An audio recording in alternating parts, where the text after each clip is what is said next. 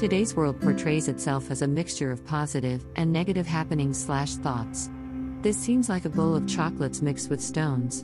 If you pick the wrong one, you'll lose your tooth. Similarly, choices in life should be handled with due care. Negativity flows like rain in a stormy day. Recently, I happened to notice an increase in one sort of negativity: unfair criticism. Don't mistake me. I respect fair criticism. It helps a person to reach heights in life. It gives the required push to work more with dedication and perseverance. But the real question lies in whether these criticisms look fair and acceptable. As per my observations, many critics recently function on a mere note of fame. In this scenario, the progress of a person is uncertain. Even the person has to carry the burden of negative comments that includes his personal life. Making early judgments without analyzing the thoughts while spreading the same to others can ruin a person's professional and personal life.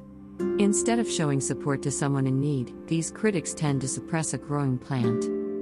In the current trend, when you are in search of a good idea, only few approach you while motivating you. But if you come up with your own idea, there are many lining up to point out the drawbacks while delaying your work. Helping each other is all we need to have a better world. If you find a mistake or lag in a person's work, you need not praise them faking your opinions. You can motivate them with a simple, "You can do better." And so, try your best. Empathy alone leads us to a healthier environment.